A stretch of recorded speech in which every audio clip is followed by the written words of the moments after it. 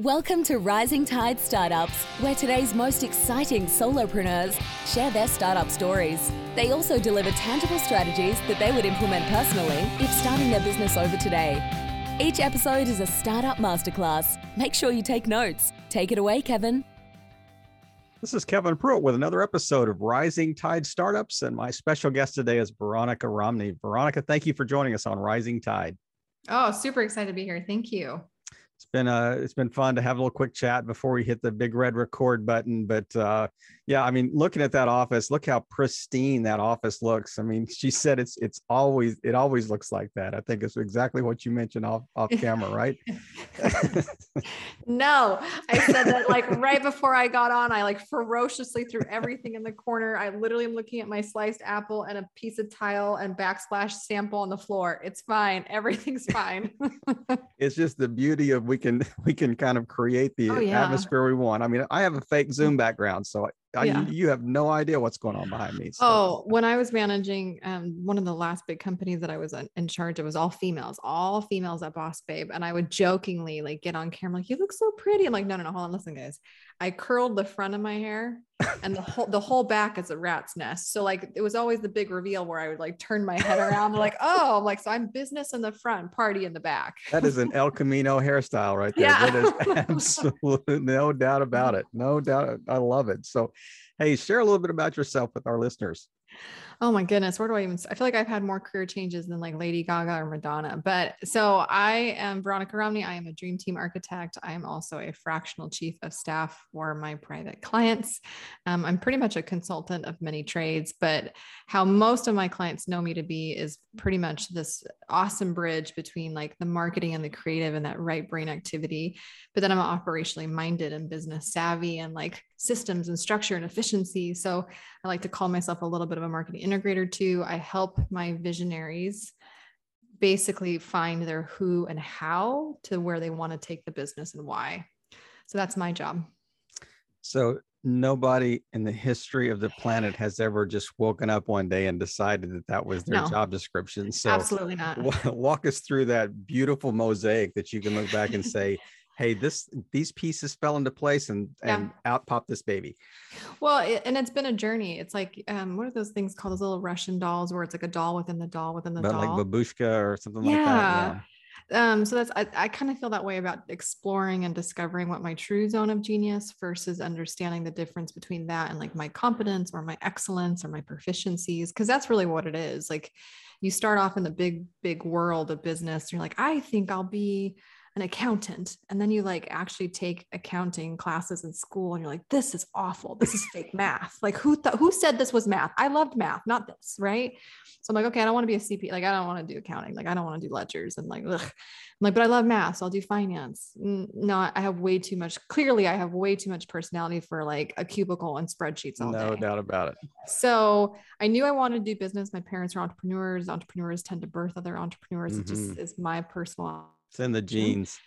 Yes, it is. And so I knew I wanted to do business, but then like at school and through internships is where I discovered that like marketing as a skill, as a technique, as a pursuit was the particular lane of business that I felt most called to do. But as a growing, human being in the world, but despite my discipline and what I studied and my experience working at very, very big companies and their marketing departments, I personally, as a person, am constructed to think more operationally and more efficient. And like my brain just thinks that way. Right. I like organize and I play Tetris with teams and I'm an arranger and I just look for the best ways to do things. So I'm really, really, really good at execution, which sometimes when you look at creative people or marketing departments, it's a lot of the creative geniuses and there's not a lot of like structure sometimes or boundaries or discipline. Yeah. I don't struggle with that. Learning more about what I inherently do, like what I came out of the womb doing, and then also the skill that I've learned and picked up through trade and experience and time is what's brought this kind of cluster of sorts together in the best way. And I've just had the hard choice of like, how do I want to exercise my gifts? Because as every woman knows, we are Swiss Army knives. You need me to be a nail file? I'll be a nail file. You want me to be a screwdriver? I'll be a screw. Like I can be whatever it is that you need to be. Do you know what I mean? And so that has actually been the hardest part of finding my way is like, which of my talents do I choose to share with the world, and how do I want to show up? Because it's a choice. Because I can be whatever that somebody needs me to be, because I'm a female and I take care of other people. Yeah, it's just built in. It's built in the It Gen is. X. I mean, you're a It Swiss is. Army knife entrepreneur. I mean, you 100%. have no other way to get around that. So looking back, I mean, I was kind of glancing at some of the on your website, you listed some of the companies you worked for and worked with. And so I've got a little bit of a theory that says, if you really have kind of an entrepreneurial bent, you will even exercise that in changing jobs fairly frequently, just to find something new. And it's almost like you're creating something by moving to another company. Did you experience that? Yeah, I think it's a symptom of my generation. I don't know if I'm like mid-millennial or elder. I don't know what I am, but I'm one of those that, like, I think our average like tenure at a company is 2 years, 3 years. So like, I think it's part of my generation that, like, the generation before me would stay at a company 10, 15 years. Like that doesn't exist, I think, for me and everybody younger. So it's part of my generation. I think it's also part of the fact that, like, I personally, like, just in my personality, I am really I'm really challenged when it's something new, and I'm a really fast learner. And then after 6 months, I'm like, oh, okay, well, I've mastered this. And after a year, I'm like, okay, well, now I'm like, can I have something else? Give me something else, boss. And then after a year and a half or 2 years, I'm like, okay, if there's nothing else, then I need to go, because, like, I want to grab as many tools to put in my tool belt to get as much value out of my life experience as possible. So it's a combination of personality, and I think also my generation, for sure. So how have you created your current company to kind of, remedy that need that you have? How are you going to keep from stagnating? Well, so here's the beautiful thing. If you've ever worked with an online entrepreneur, a visionary, they get bored real quick, and they're quick starts. So in that regard, they love me because I can execute very quickly and I can match their pace. But what I can do that they have a hard time doing is I'm actually really good at finishing something, and they're really good at starting something. So that's where I can actually complement my clients and my students and my peers and things like that. It's like, I can complement the visionary. I can understand Walt Disney, but also be the brother Roy Disney that made sure Walt didn't go to jail from bounced checks. Do you know what I mean? Yeah. So it's interesting. I mean, you really are like a walking unicorn, because I mean, the person that generally is on the front end of that curve or the front of that equation has a really hard time finishing anything. Yes. But would you say that you are better at, like, finishing phases, or are you talking about the whole project all the way through to implementation and everything? Yep. I've taken all the personality assessments that you can think of, because every job that you go, especially a corporate job, like, oh, you're going to take the strength finders, here you're going to take the colors, here you're going to take the Colby. Like, I feel like I've taken all of them. One of the last ones I've taken recently was, I think, the Adobe Creative type. It's a really cool process that they built out, but I got the producer, shocker to no one. And the producer, one of the lines in the producer explanation that I really liked was like, ideas are only exciting to you if you can see them happening. So I love ideas, but if I can't actually see them coming to fruition, they don't excite me. Where I think visionaries can ideate all day long, and they still get excited even if it never happens, So that's where I think I can complement, but I do like to finish. Like, I love highlighters. I love lists. I love to cross things off my list. I will actually make a list even if I finish the task, just for the joy of crossing it off the list. Yep. Yeah. You are really a unique cat. Yeah. At least I know myself, right? I have never interviewed anybody that has this amount of self-awareness and self-actualization. I mean, it really is incredible. It really is incredible. I mean, no doubt about it. I mean, we're talking deep work here, work in internally and yeah. Well, but also think about who I've worked for. Like, I've worked for, the Tony Robbins, the Dean Graziosi, the Boss Babes, the influencers of personal development and self-realization. And I have clients who are former Catholic monks. So like I literally, one of my clients is an entire therapy-based business. Can you imagine every team meeting just working with therapists? Like, we're all talking about our feelings to some degree, about how we feel about things. I can see you in the middle of that meeting going, guys, we got to get something done here. Yeah, 100%. I'm like, all right. Like, We don't need to talk Enough about nasal yes. gazing. We got to do something here. But then I also worked at companies that it's all women, and we're talking about like cycles, and we're talking about Mercury retrograde. I'm like, I don't understand what, like, can we just talk about launching this thing? Like, do we have to talk about Mars? Like, or what's happening here? So I've worked in every kind of environment. But yeah, by the nature of who I've been around, it's a lot of personal development, big proponents of personal development. So I read all those books. And I'm a fan of it. I think the more that you get to know yourself, the more that you can stand up for yourself, and the more that you can realize the gift that you are. And there is no doubt. I mean, it's almost like that personal Venn diagram out there. Yeah. That, what were you created to do? What does society need? And what can you get paid for? Where's that? All of the above. And where is it the most intersection? Expensive? Yep. Perfect intersection. So walk us through like just the transition from, say, corporate world to working on your own. How did that happen? I had a baby. That's how that happened. Everybody jumped into entrepreneurship for different reasons. You lost your corporate job. So that was plan B. My dad wanted me to, like, not me personally, my dad, but I'm saying like the dad in the family is going to retire. So you're going to take over the family business. Like everybody has a catalyst. Right. And for me, that kind of catalyst was, I had my first son and I was on my maternity leave, and my husband came home from his job and was like, I'm deeply unhappy, and I think we should do this for ourselves. And I'm like, I literally just had a baby 3 weeks ago. What are you talking about? And it was a combination of like having a child and the realization of like, to center my life around my family was more meaningful now with an infant than it was like just me and him. Right. And it was also my husband actually pushing me because he was deeply unhappy, which caused a whole other issue. But anyways, but he was deeply unhappy with his career. So it was that kind of catalyst of like significant life changes that prioritize family over corporate job. Mm-hmm. So did you do something together? Oh yes. Never again will I do that.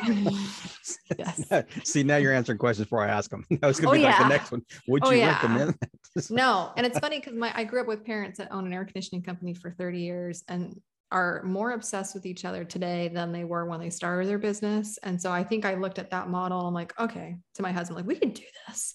And then I realized like, no, every couple is different. Every marriage is different. Like, I don't want to do that. Like I don't want to, I'd rather you stay as my beautiful life partner, the father of my beautiful children, like my romantic partner, and not be mad at you at 9 o'clock that you forgot your business cards in a sales meeting. Like, and I know that seems trivial, but it's like, it's those little, really, not at all. It's those things that like, I don't want to sit on that. I don't want to sit on that. I want to cheerlead you on. I want you to cheerlead me on. So yeah, we started an agency together, attempted that for a good couple of years, and lovingly decided, nope, no more. So what was the why in the road? So what did he do? He didn't know. It wasn't anything like that. It was just like, he was unhappy with his job and was like, okay, what's the easiest thing that we can start? And I'm a marketer, so let's start a marketing agency and deliver marketing services. But it was never his passion. So that's another challenge, right? Yeah, to do business with a couple where both of you are not deeply passionate about the thing that you're doing, because it's so hard, period. So I think it's just like, great idea, wrong thing. And then ultimately it's like, you continue pursuing your passion, which doesn't happen to be the same as mine. And that's okay. That's totally okay. Yeah, no question about it. Yeah. I know that you tended to speak, from time to time, go to conferences and things like that. I'm assuming pre-COVID. How has COVID kind of impacted that, and being on your own? Are you still on the speaking circuit? I love speaking. Yeah, I still speak here and there. Yeah, actually, you're a great communicator, by the way. Thank you. I love it. I love doing it. So yes, I sold my agency the summer of 2019. Found out I was a Tony Robbins speaker in December 2019. Walked into 2020 going, this is my year. And had an epic keynote. I mean, like, I was in Palm Springs, California, keynoting, selling online courses when I was done. It was a really great setup. Like, you speak and you fall in love with the people in the room. Then you invite them to continue with you in a digital format. Like, business was good. I loved the platform, both platforms. Right. And then I was flying to Toronto, Canada in March. And it was a 2-day event and I was speaking on the first day. So I showed up and it was already like less than 50% of the attendance, because it was like, we had started, it was, we could hear about it, right? Right. Now the news cycle is picking it up in the US and stuff like that. And by day 2, we got the email that says nobody's coming in. The workers at the conference center has tested positive, and they were helping you, servicing you guys this week when they got picked up COVID the week before, or something like that. So completely canceled. And then within 2 to 3 weeks of that email, every speaking engagement in 2020 was canceled for me, all of them. Yep. And did that kind of launch kind of the dream team architect side of things? No, that launched me going kind of like, I had met Pete Vargas through finding out that I was a Tony Robbins speaker, and he needed like he needed a marketing leader. So I'm like, okay, well, speaking company, I was a speaker and they're needing a marketing leader. So I worked for him for a period of time. And then I was like, this isn't the right fit.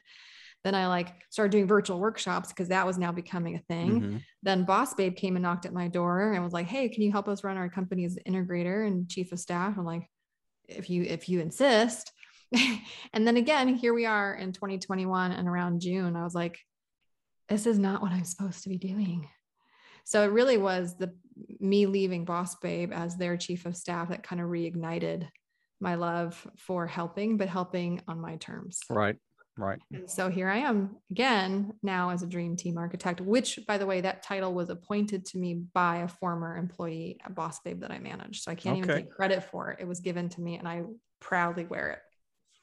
So how does that work out in actuality? So, I mean, I can see these titles: master marketer, fractional chief of staff, dream team architect. I mean, it sounds like Legos, business Legos. I mean, what does it look like when these pieces are put together? That's really good. I call it Tetris, but business Legos I like.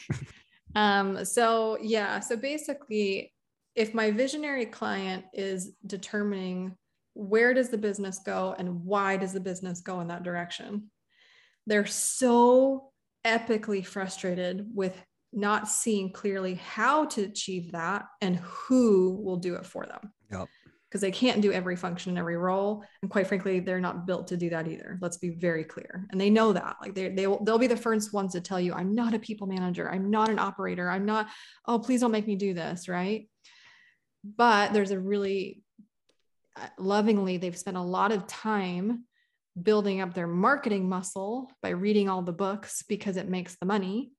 And then they don't read any of the books on how to be a team builder or leader or operational, or just like a business owner. Right. And so they keep breaking their business. They'll sell a lot and then they don't know how to fulfill it, and they break it and they burn people out. And so there's really, really high employee and team member turnover in these entrepreneur business structures because they're not structured. Right. Correction. They're not even structured. It's like bumper carts.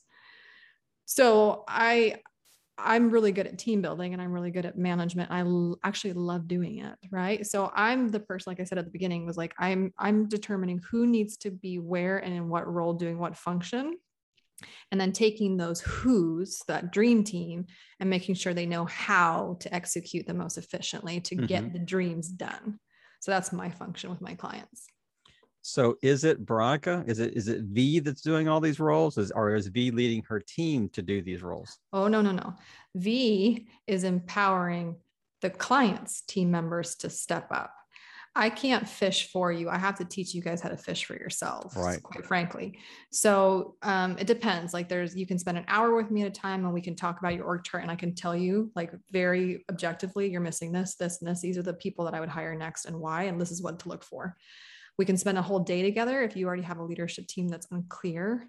And I can spend a whole day with your leadership team doing like this really intensive process where I'm like, okay, your roles need to be redefined. Your lean needs to be this way. Your KPIs are now this, and your outcome is this, and this is who you should be managing, and go forth and execute with some follow-up. Or I work with my clients on a fractional quarterly basis. Yeah, that's what I was where thinking. I'm actually like building the team. Right. So like working with a recruiter, if I don't already know somebody in my Rolodex, usually I'm pretty good. I have been very blessed to work with a lot of A players, and A players tend to, recommend other A players. We're very picky who we recommend. So if I notice that a client is missing a critical team member, I usually will pull from my well first. If not, then I'm working with a recruiter. But either way, whether I'm sourcing the person, or I have a person in the company that needs to level up, I will be doing that work for the visionary because they don't know how.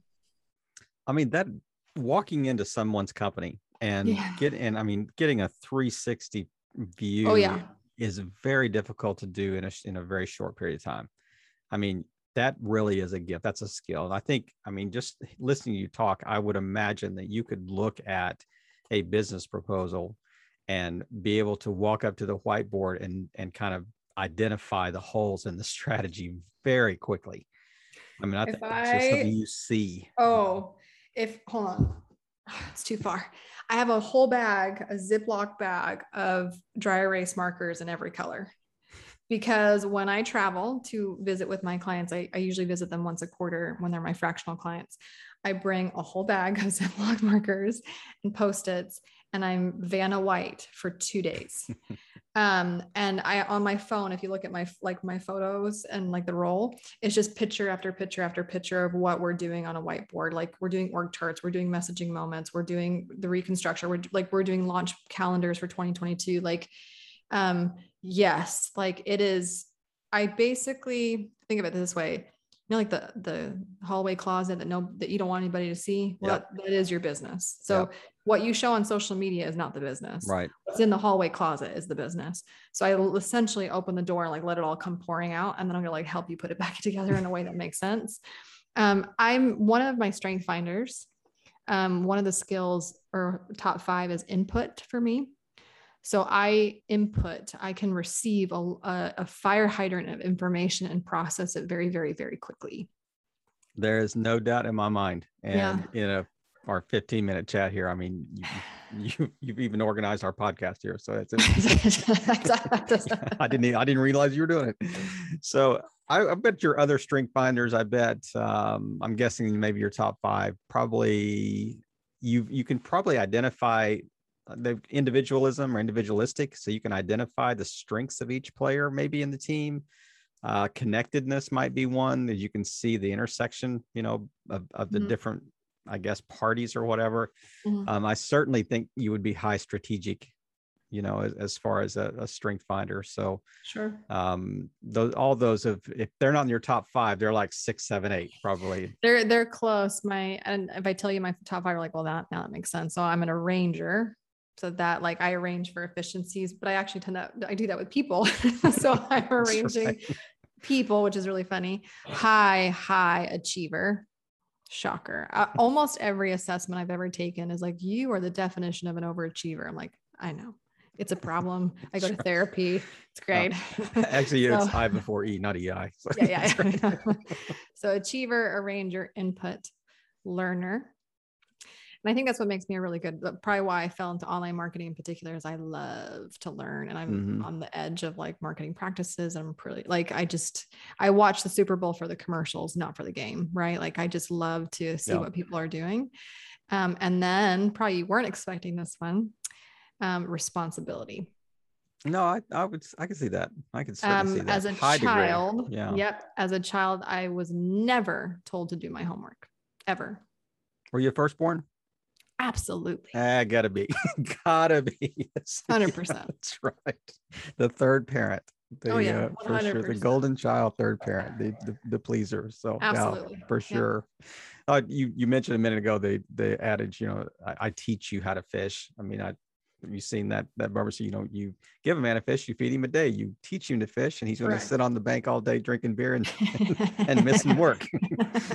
So that brought that to mind when you said that. So who would you go ahead? I'll ask that question. I was going to say, I think back to one of the original questions you asked me earlier, was like, how did you know, or how did you end up here? I really did. For a really long time, I thought my most premier offer to the world was my marketing genius, like just the marketing strategist and the experience that I had being behind some very, very, very successful launches and whatnot. But like the little Russian doll, it was actually leading marketing teams that I enjoyed the most, more than the actual constructs of the marketing launch itself. And one of the things that really hit me, even in the last 2 weeks, I was thinking about this, just again, self-realization, self-awareness, is that when I was strictly doing marketing as my genius, when I would have a really successful marketing launch, it was such a high. I mean, like the whole team, it's a high. You're like, we made so much money. We were helping so many people. Like, oh, I was so hard. We were burning the midnight oil, right? But it's so fleeting.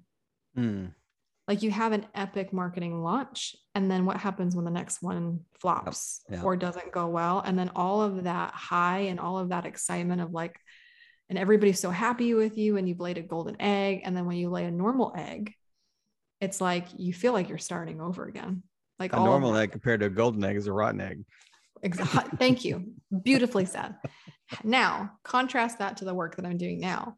When I pour into a person, like whether they stay at the company, which is the intentions that I'm pouring into them for the sake of the company, which of course it does happen, but also too, I think you and I both know that you are not going to die on your gravestone and say that you worked for someone. Yeah. So for me to see somebody literally grow in stature and confidence, like they stand taller, that stays with that person for life. No doubt about it. It's not fleeting. So like when people say, I want to do something that's meaningful, I want to do work that leaves a legacy and that has impact, and all of those words that you hear all the time, impact, legacy, blah, blah, blah. I genuinely feel for the first time in my life that I can actually say that I 100% am causing lifetime impact and legacy for somebody who stands taller because they believe in themselves from the work that I do with them versus just having a successful launch. Yeah, it's amazing just kind of hearing you unpack your story and just kind of the journey that you've been on to get to where you are today. And it kind of reminds me the metaphor of like, you know, but in front of Mann's Chinese theater that, you know, where they have kind of the Hollywood Walk of Fame, and, you know, they have the handprints and the footprints in the concrete. And I think when people reach the point that you've reached, it's like you found your concrete imprints and you stepped in it. It's the perfect fit.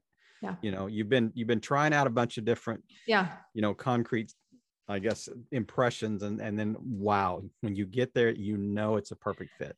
Have you ever read the book, The Big Leap by Gay Hendricks? No, but I've actually seen like just book summaries Yes. So the fish that jumps from one small fish bowl to another, the bigger fish bowls. Yeah.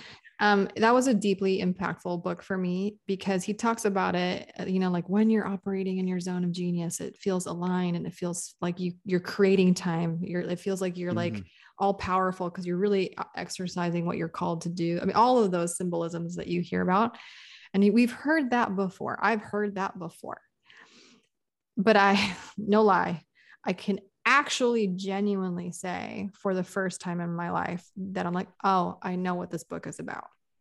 Oh, this is actually like a very real, tangible thing to say. I'm operating in the capacity that I'm best at, and that I'm that like most congruent and most in integrity with myself. And that's, I mean, it's life-giving. Like I am in full integrity with myself right now, and it's fantastic.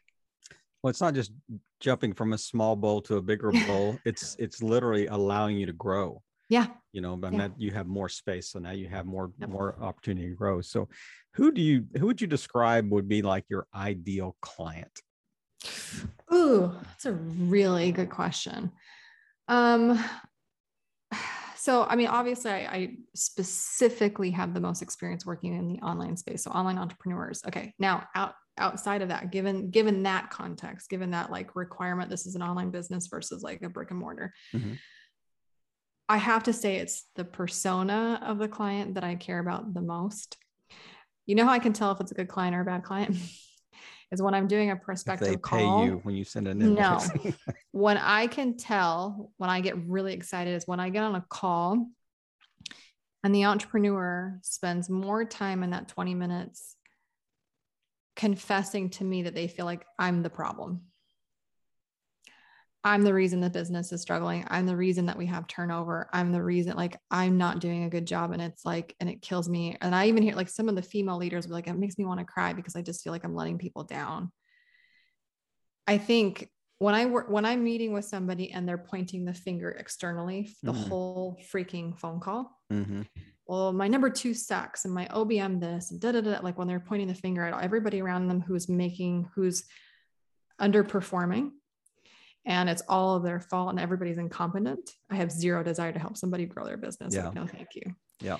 But when I get on a phone call with somebody there's enough level of self-awareness and humility to be like, I know I'm the problem and I can't even fix it because I don't know how, I will embrace them for life. Like, to admit that I don't have all the answers, but I feel bad and I want this to work and I want people to be happy here. And I just feel like I'm not doing the best that I can do. That extreme ownership concept by Jocko. I like, give it to me all day. I will work with you all day and I will help you because that is who I seek to serve. And is there a certain like annual revenue or monthly revenue that they need to be at? I mean, obviously you're not free. So, I mean, well, so like for me to even play Tetris with a team, there has to be a team. So like normally an online entrepreneur who's less than 7 figures is really at that stage, really concerned about trying to like pay themselves enough. Like that's really where they're thinking. Like, I want to build a company, but I want to make sure I'm paying myself, especially paying myself more than I used to get paid working for somebody else. So like, that's a lot of internal strife and conflict. So then to have me come in at my cost, it's like, it doesn't make sense. So what I've noticed is 2 million, 3 million, around there, 4 million is where people are like, I'm plateauing. I hit $1 million, I hit 2 million. And like, my growth isn't doing the hockey stick thing anymore. And I feel like I'm causing the problem, or I don't have the team that I can be outside of the business to bring in more leads than being stuck inside the business. Got it. Okay. You go out and hunt. I'll take care of the hoarder's house at home. Yeah. Yeah, that makes perfect sense. And I really like the way you kind of framed that ideal client is teachable. Yeah. There's some humility there. There's not, I mean, I would think sometimes your first answer, if it's everybody else's fault, then say you really are a terrible leader. Yeah. You're a terrible mentor. You're a terrible developer of talent. You're terrible. You don't even recognize talent, that type of thing. So there's so many issues that you'd have to kind of unlearn or they would have to unlearn before you even get them to the point that they would listen to you. Absolutely. And they'll blame you too. Oh yeah. It will be everybody's fault but theirs. That's right. for that. So I normally ask, we're kind of wrapping up today. I normally ask the question of, what are 1 or 2 things that you wish you would have known, like when you started your business, but I would like to reserve the right to kind of tweak that a little bit, because I think your experience is so unique and the way you approach things is so unique. So what is, if you're speaking to people that are just getting started, that are kind of early in their journey as leaders, as CEOs, as company founders, what are 1 or 2 things that are just absolutely crucial in leading a team well? Oof. Especially, I guess what I'm trying to like process is like in the early stages, because the advice I give to somebody who has a $5 million business or an 8-figure business is a little bit different how to lead. But for somebody who's in those early stages in the attempt to build the dream team outside of themselves. So there's a couple of things. Number 1, don't do what I did. Especially if you have corporate background, because here's what I did in my agency and I regret this. And this is going to be like, you're like, how is a dream team architect saying this advice? The opposite of what she does. Because don't hire truthful. Yeah. Don't hire employees right away. That was a mistake I made very early on, where I was in this corporate mindset. So like when I started my business, I'm like, you get a salary and you get a salary and you get a salary. I'm like, wait a minute. So in those early stages, you don't have to run faster than you can walk. And sometimes we try to emulate people who are past us or what we just came from. And in the process, we dry ourselves out on cash and dry ourselves out on runway. And then like, we never even have enough wind to take off. Yeah. So I lovingly, like, contractors are great. Vendors are great. Assistants part-time are great. I always strive to be their absolute favorite client. So they always prioritize me. So you'll see me do that. Even to this day, I have a whole bunch of people that aren't exactly like full time for me, but I want to always strive to be their number 1 so they stay with me. Cause that's like, well, I want somebody full-time because they'll stay with me, and a vendor won't or a contractor won't. Like, no, you don't understand. Contractors get treated like garbage on a daily basis. Be the client that you wish that, or be their dream client, and they'll stay with you, and they'll actually undercharge you because they love you so much.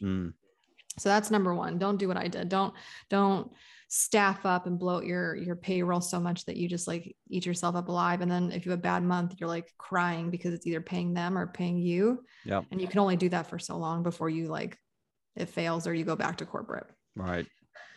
Been there. The other thing that I would say from an operational standpoint and a marketing standpoint is when I was first starting out, I did too many things. I had too many offers. If you had cash in your pocket, I'm like, what do you need? Like my ideal client was anybody that would pay anybody. Oh my gosh. And even when I thought I was niching down, I still wasn't niching down. Like I really wasn't. And so I think for me, it's like, pick a person who has a significant problem and offer one product. That's it. One person with one problem, one product. Don't do 3 products. Don't do 3 people and solve 3 problems. One person that you want to work with who has one problem that you have the most confidence solving into one product. Stay there. Get the testimonials, increase your prices, get the referrals. The business will grow on its own. Okay, that's such great advice. And literally, there are so many ways, so many avenues and side streets that we could take with so many things that you've said today. But I certainly want to honor your time and appreciate you just taking the time this afternoon. Is there anything that we haven't touched on you just want to wrap up with, and then tell people where the best place to find you online? Yeah, I think the last parting words is like for any of your listeners, especially the entrepreneur, like take the pressure off having to be everything to everyone. You really don't. There's a lot of great people that are looking to partner up with other great people. Just be excellent, be a good person, and like call out to the world. Like, does anybody know somebody who's great at this? And like, just invite in people who can help you, because you don't have to be everything. Don't inflate your ego, and don't posture and fake it till you make it. Be honest and earnest and humble. It will really help you a lot. Every time I've left a job, I like called everybody that I knew on my phone, everybody in my email. I'm like, I'm doing something new. If you could use my services, or you could tell somebody about my services, like it really works. Just being a good person, people will tell people about you. And then as far as like how to like be friends with me outside of this podcast, I would love to be friends with you. So you can find me on veronicaromney.com, but everywhere on social media, I'm just V Romney. So like Instagram, Facebook, LinkedIn, it's just V Romney. Well, I do know that you probably, and this is a guess, but I hope it's an educated guess. I do have a feeling that you are a master connector too, that you connect people together without any expectation of residual, but it just, it does benefit you down the road for sure. But I think that you do that just because that's how you're wired. I feel like when you strive in life to be a helper versus a helpee, I feel like God does bless you to do something like that. And I think he just needs hands. And so for me, it's like, I've been the recipient of a lot of great counsel and help. And so now my goal is to help others. And so like, if I have a conversation with somebody, he's like, do you know somebody's looking for customer support positions? I'm like, I have a client that need, like, I'm always like wide open on what people could need or are looking for. So yes, I'd absolutely do that with zero intentions of wanting anything in return. Yeah. Well, it's really interesting to hear your story. And like, you mentioned God, nothing's wasted in his economy. Just a beautiful mosaic of the pieces falling into place, over time. But Veronica, thank you so much for just taking time today and just sharing your story with us, and insights and the gold nuggets that we got to mine together during this 30 minutes or so that we chatted it, and really just playing your part in helping all boats rise in a rising tide. Veronica, have a great weekend. Thank you, Kevin. Another episode in the books. We hope you heard some great takeaways. Don't forget to subscribe and leave a 5-star review on iTunes and YouTube. As always, thanks for listening to Rising Tide.